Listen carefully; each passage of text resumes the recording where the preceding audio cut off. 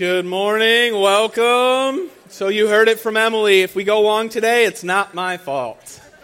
Not my fault, right? No, it was awesome. Super good to highlight the Basque ministry. It's an amazing ministry. The Basque people need Jesus. We love them, and we'd love for you to participate in that. So we'll get into things together here. I thought we'd start on a light note and talk about the year 2020. Right? Yeah, we all remember that, don't we? There's a character on, I think it's Parks and Recreation. He's probably my favorite television character. I forget the guy's name, John Ralphio, right? If he were here, he would say 2020 is the worst. It's the worst.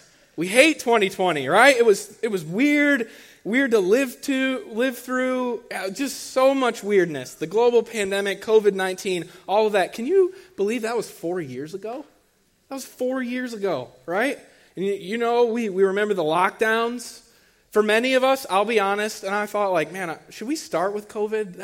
It's still kind of like a weird thing. So I don't care what your opinion is. You don't care what my opinion is on COVID. We're not going there, but we shared that experience together, right? And I'll be honest, up front, the lockdowns, I was kind of excited about because I'm not in school anymore, and we don't get fog days, and we don't get snow delays and all that. But like as adults, we got to have an extended snow day.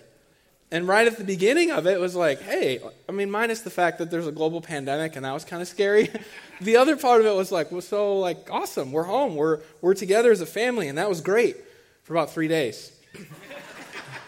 And I was like, all right, I don't know about this, right? And then we're all on top of one another, and then the craziness started to happen, and we were fighting about masks, and we should and we shouldn't, and we're yelling at each other, and families are blowing up, and the politics, and all of that stuff. It was good times, right? No, it's like good riddance to all of that.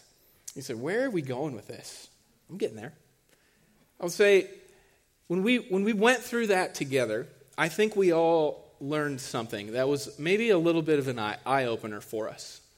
I think as a culture, we learned that social distancing and isolation, as it turns out, it's not so good for us as a people in extended doses. It's not a good thing for us, right? We also learned that like as useful as technology is, and online and Zoom and all of those things, it's super useful, but it's also not the same as being present with people in person. Online is no substitute for in person. This all kind of came to the forefront of my mind again. I was watching football, I think it was last Sunday, and I've talked about this commercial before. Maybe you've seen it. It's a whiskey commercial, so I'm not going to show it because I'm not advocating. We're not advertising whiskey here, right? But the geniuses behind this commercial, I love it. At the beginning of the commercial, it shows a bunch of kind of sad people in this pub. And they're all they look sad and depressed. And then one guy alone at the bar starts singing the song that everybody knows, that Sweet Caroline, right? Ba, ba, ba. You got it, Bobby. Love it. See? Yeah. The whole pub starts singing that song. Everybody's belting it out. And then like halfway through the song, there's this young millennial with her hoodie up, and she walks in and she's sad and depressed like we millennials are. So many feels, right? She walks in and she's been alone and isolated, and you can see she's sad, and she walks in and everybody's singing, and she can see the joy and community that is being shared as people are being glad to be with one another. And you can just watch as she the anxiety, the loneliness, all of it just starts to melt. And then the geniuses behind the ad campaign, they flash this sign across the screen. People are good for you. People are good for you. I love that. I love that so much. It's such a good word. Jesus would affirm this. Maybe not so much like the hard liquor part of it, but the people are good for you, right? The Bible tells us that we are sheep, which means what? It means that we like to flock together. We're meant to be a flock. We're meant to be with people. That is why, church, we talk so much and so frequently here at Crossroads about fridge friends. We want everyone to find some fridge friends here. And what we mean by that is we want people to be connected in relationship deep enough, hopefully around the person of the gospel, or the person of Jesus Christ and the gospel. We want people to have deep and meaningful fellowship and friendship with one another, to the point that it's not weird if you're over at their house and you open their fridge and you take whatever you want without asking, right? That's a whole nother level of closeness. I can raid your fridge and it's not weird. We want everyone to have that level of friendship, not with everyone, but with a few people here at Crossroads. If you've been with us for a while, you might know our vision, maybe not. This is what it is, the vision of Crossroads Church. We exist to help the spiritually lost get found, and to equip the found to live free in Jesus Christ. And a large part of getting found spiritually and equipping people to live free in the gospel can only be done within the confines of a loving, grace-filled community. We have to be a people that are glad to be with one another.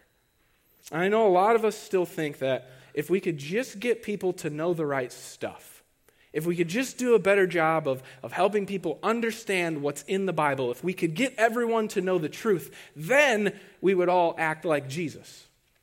We've tried that for the last 600 years, and the transformation is less than stellar. Can we all agree, right? So how does this work? How do we actually get people to transform? A lot of us still think if we can get the truth, if we can get education, if we can get more information into the minds of the people, then we'll all start behaving like Jesus. And that's actually not how it works. I'm not saying truth isn't important. Truth is very, very important. If you were here with us last week, you'll remember that Jesus came teaching what? Truth. He came teaching a whole lot of truth. But that wasn't what Jesus centered his ministry on. Hang with me for a sec. As it turns out, before we begin to act like Christians or followers of Jesus, we don't need to know a lot of truth first. What we first need to do is to feel like we're a part of his community. His people need to become our people. And then once we feel like we fit and we have that group identity as followers of Jesus, once we feel like we belong, only then will we begin to behave differently. We'll begin to act like how our people act. We can see this dynamic playing itself out in the calling of the first disciples in Mark from, I think, 2 weeks ago. If you remember in Mark 1, verses 14 through 20, when Jesus started calling his disciples, if you remember that, he stands on the shore and he's calling them to him. He's like, hey, come follow me. And these people, these men and the ladies that are in his discipleship crew, it wasn't just the 12. He had a larger crowd of people that follow him, men and women. And when he calls them, we see that especially the fishermen, right? They're clueless on the finer points of theology. They don't know who Jesus is fully. They're still stuck on political revolution and all this stuff. And if Jesus would have treated discipleship like we do, he would have sat everybody in rows and he said, okay, listen, before you sign up to follow me, here's what I need you to know. Here's the truth. And then he would have went through the kingdom of God and who he is and lectured them for probably at least 45 minutes about the finer points of theology, right? That's what he would have done. But he doesn't do that. As clueless as they are, he's not like, okay, before you sign up for this, here's what you need to know. He simply says, come follow me. Come follow me. Join me.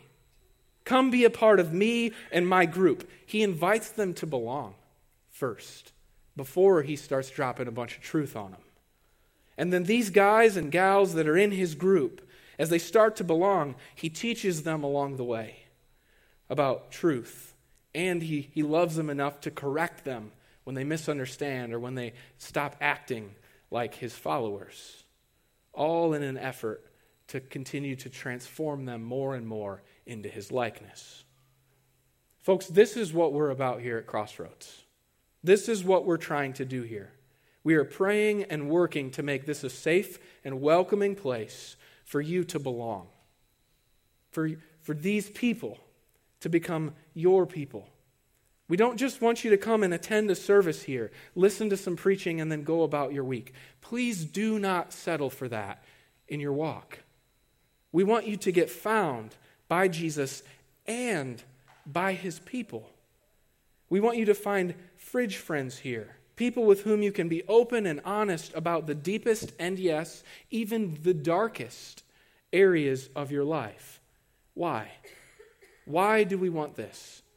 Because true freedom only comes when we learn to share our weakness and sin within the context of a gospel community. I'm going to quote a good friend of mine, Cal, who's going to preach here in September. I'm going to take a sabbatical. We'll fill you more in on that, probably from July through September. And I got some friends. Wes and Seth will do some preaching. Nate Hammond will be here. Cal Rickner will be here a little bit to fill in the pulpit while I'm gone. Cal is real big into freedom ministry. And one thing he always says I love. He says, God can't heal what we conceal. God can't heal what we conceal. That's scriptural. It comes from James 5:16. He puts it in the positive rather than the negative. He writes it this way. He says, James 5:16, therefore confess your sins to each other and pray for each other. Why? So that you may be healed. When we bring stuff that's in the darkness out into the light, there is healing and freedom that comes. If you were here last week, you will remember that I shared some personal junk and sin from my own life. I shared how confessing it to a trusted brother in Christ, receiving some warfare prayer, some freedom prayer over it, how it's brought tremendous amount of freedom in my life and my marriage. Do you know why sometimes I choose to share some of my own sin publicly? It's not because I enjoy it, I'll tell you that. And it's not because I feel like I need to unburden myself. I've already taken care of that work personally in my trusted group of guys that I pray with. I share that stuff because I'm trying to model for all of you what it looks like to live your lives in authentic, heart-focused Christian community. I share my junk and my weakness occasionally up here because I want to encourage you that this is a safe place for you to share yours. As we discussed 2 weeks ago, do you remember who we are as a people at Crossroads? We are a people who treat weakness with grace, gentleness, and love. I want you to look to your neighbor right now.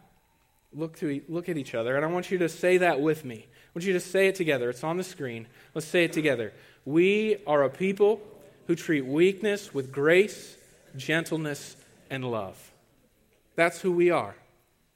If you unburden your sin here, we are not going to clobber you with a hammer or condemn you. We're not going to celebrate it, but we are going to embrace you and help you walk towards Jesus together in repentance, turning from sin towards freedom and following Jesus together.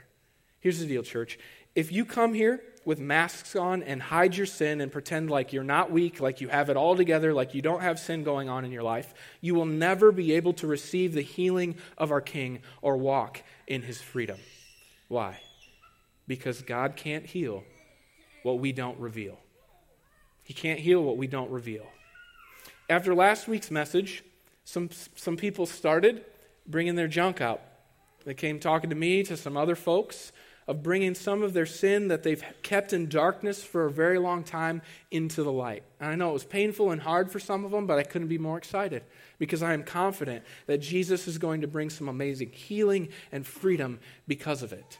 If you are one of those persons who felt the tug of the Holy Spirit, a sense of, man, I've got some skeletons in my closet that I've been too ashamed to ever talk about or bring out, and you're starting to feel and sense, and I like to confess my sins one to another so that I might be healed, that I might receive some freedom. You're wondering, what would it look like to do that here? We have a process. You can jump on our website. If you click at the very top tab, we have a new website that we're still trying to build out, but it's very intentional. The tabs are Find Freedom Together. If you would click on the Freedom tab and drop that down, there is a link to a freedom form. It's an intake form that's fairly exhaustive, that if you fill it out and submit it, it will come to me right now, and then a couple of people on our freedom team. It's super confidential. There's a small handful of people that we've trained. We'll get that. We'll pray over it. We'll schedule a meeting with you to pray with you and walk through two things. One, wounds of your past, where you might have a significant amount of trauma that we want to invite Jesus to heal in that meeting, I like to tell people there's only one good counselor, and I am not him.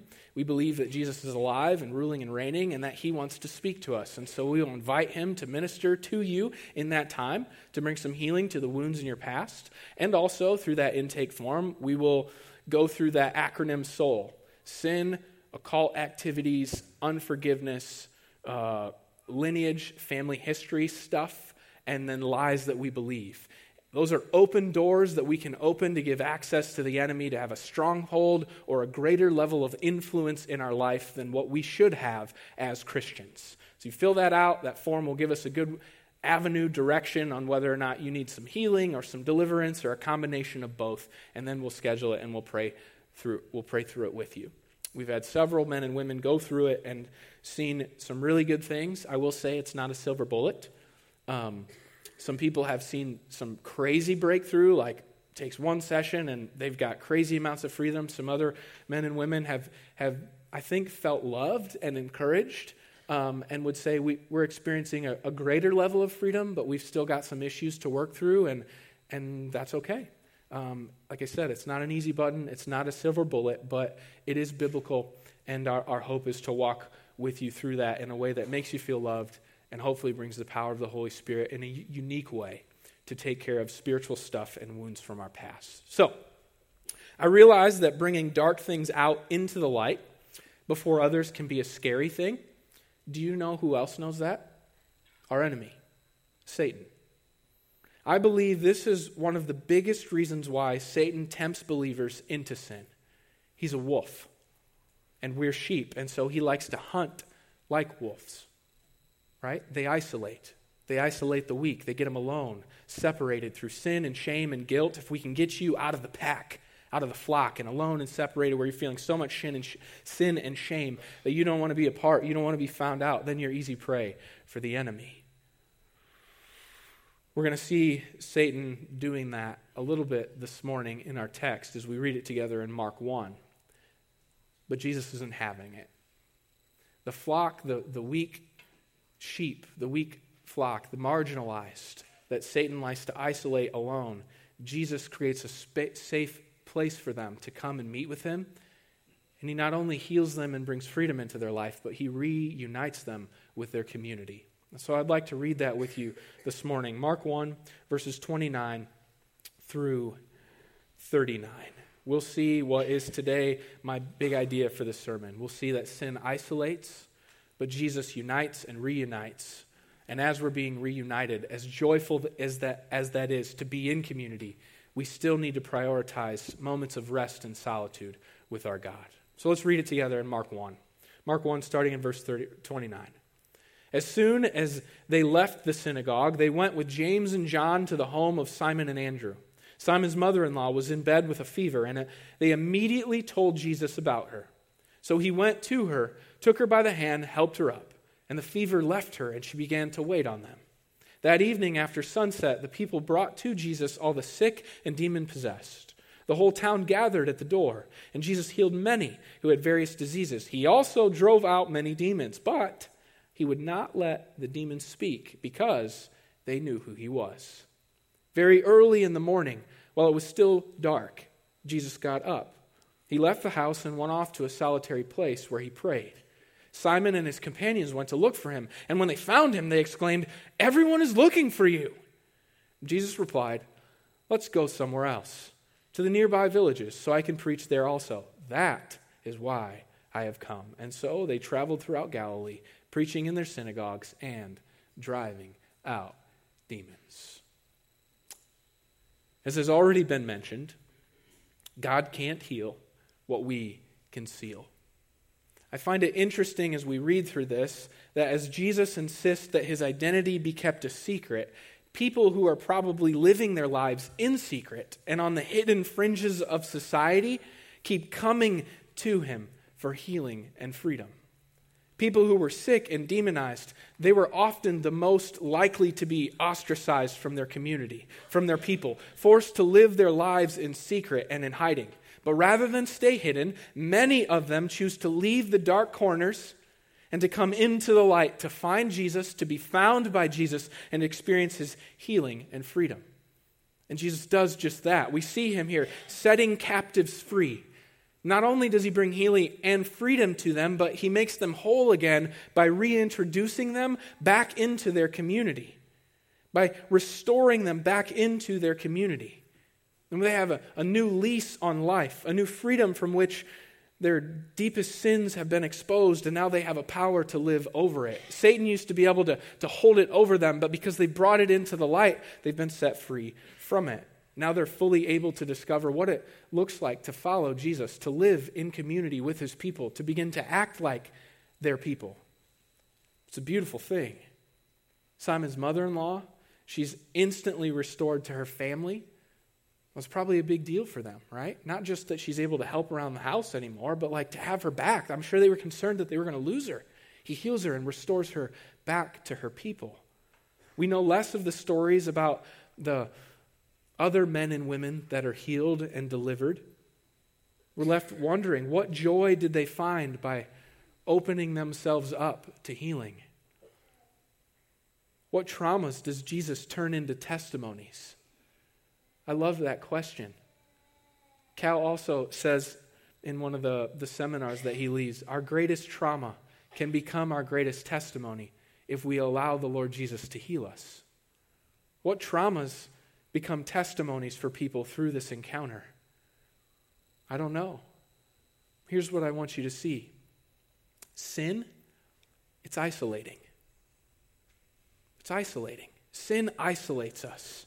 It isolates us from people, and it isolates us from God. It fills us with a deep sense of shame. It drives a wedge into our relationships between others, between God. It makes us feel like we're alone. It makes us feel like if anyone knew this about me, they wouldn't accept me. I wouldn't be able to belong. And so we hide. We hide from others. We hide from God. We hide from God because we know the sin that's in our life, and when we walk into his presence, the only thing we can see on his face is not a sense of, I'm glad to be with you, which is true because of the gospel of Jesus. God is always glad to be with us. He smiles, his eyes light up when we walk into his presence, but we don't feel that because we have sin that's over us. And so when we look at the face of God, many of us, what we see is an angry judge, someone who's frowning, someone who's crossed arms and disappointed with us. Sin isolates us. And when we're alone and isolated, as little sheep, we're easy prey for the enemy. But look at what Jesus does here. Does he condemn these people when they come to him? Well, you wouldn't be sick if you would have washed your hands, right? Well, you wouldn't have a demon if you wouldn't have done this sin. Does he shame them? No. He treats their weakness with gentleness and love and grace, rather than contempt and condemnation. He loves on them. He heals them, he frees them, and then he reunites them back into his community. See, sin isolates, but Jesus unites and reunites. It's a beautiful thing. But we have to be willing to bring our junk out into the light before trusted, godly, mature men and women in the context of our community, our local church. And that would be a good place to end this morning, but Mark doesn't end there. And I, for one, am glad that he doesn't. I'm glad that he doesn't. Jesus has got some crazy stuff going on in his ministry right now. He's ramping up. I want you to think with me, revival is happening in his midst. We pray for this. We want people to get found and live free. Miracles are happening in the context of Jesus' ministry. And if you are like me, as Jesus is like just crushing it, I've got my Google spreadsheet out. I've got the calendar up. I'm building a website. I'm thinking, how do we scale this thing? Let's get some cameras in here, start multicasting this. We're booking Fox News and CNN. Let's go, right? The whole world needs to know this message. We have got to save people and set them free. Let's go, Jesus. That's what we would all do. We would see what's happening. We would see the success. God's healing people. He's setting them free. Revival's happening. Let's scale it up. Let's do whatever we can do. Let's run. Let's sprint. That is not what Jesus does. And I need to hear this personally, and I think many of us in our crazy busy world need to do this as well. As revival takes place and people are wanting to move in on their own strength to take over the world, look at what Jesus is doing. Mark 1, verse 35. Very early in the morning, while it's still dark, Jesus got up, he left the house, he went off to a solitary place where he prayed. It's not very productive. Simon and his companions went to look for him, and when they found him, they exclaimed, "Everyone is looking for you! Where have you been? What are you doing?" Jesus replied, "Let's go somewhere else, nearby villages, so I can preach there. That is why I have come." And so they traveled throughout Galilee, preaching in the synagogues and driving out demons. I love this church. His closest followers are hurrying around frantically, ready to take over the world, and they can't find Jesus. Even as we read this, you can hear the exasperation in their voice, can't you? Jesus, what are you doing? Where have you been? There are crowds that need to be ministered. People need freedom. People need healing. Let's go. There is good work, God work that needs doing right now. And where are you? You're hiding? Out in the wilderness? Praying? You know, we got time for that. Jesus is alone in prayer with his Father.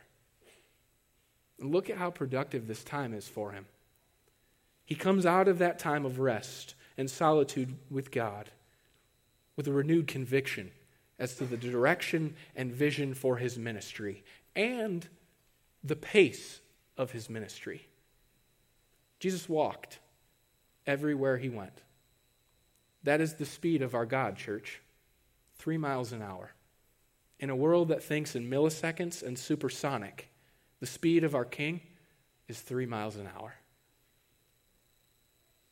Jesus comes out of that time alone with God and he says, "Listen, I know there's still a lot of people here, but it's time to move on.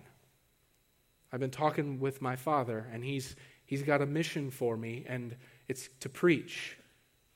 It's time to move on. Let's go to the next town and expand our reach." Church, I cannot overemphasize this in our crazy busy age. For the follower of Jesus, God has a mission for you in your life. It's important that you find it. But in doing so, I want to encourage you that once you find it, what your passion is, what God is calling you to, perhaps it's Basque ministry.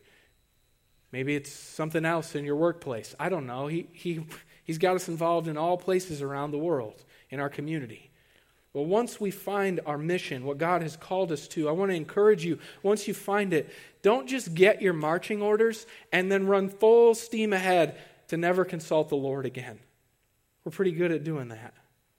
Lord, what do you want from me? All right, got it. I'll take it from here. God has a mission for us, but it's not to be done at a hurried pace. And as you experience success in whatever He's calling you into, do not forget that times of rest and silence and solitude with God are vital, not only to your direction in the mission, but also to your heart and the energy with which you live along the way. I don't know about you, but when things get busy for me, I've got important tasks to do and important things on my schedule. The first thing to go on my schedule is my time alone with the Lord and prayer.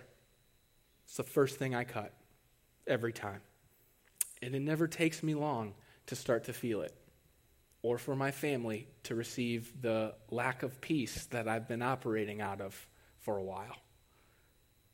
When I fail to come up for air with God and pull back from a hurried, frenetic pace that is life in our culture with sports and good things, school things and church things and all the things.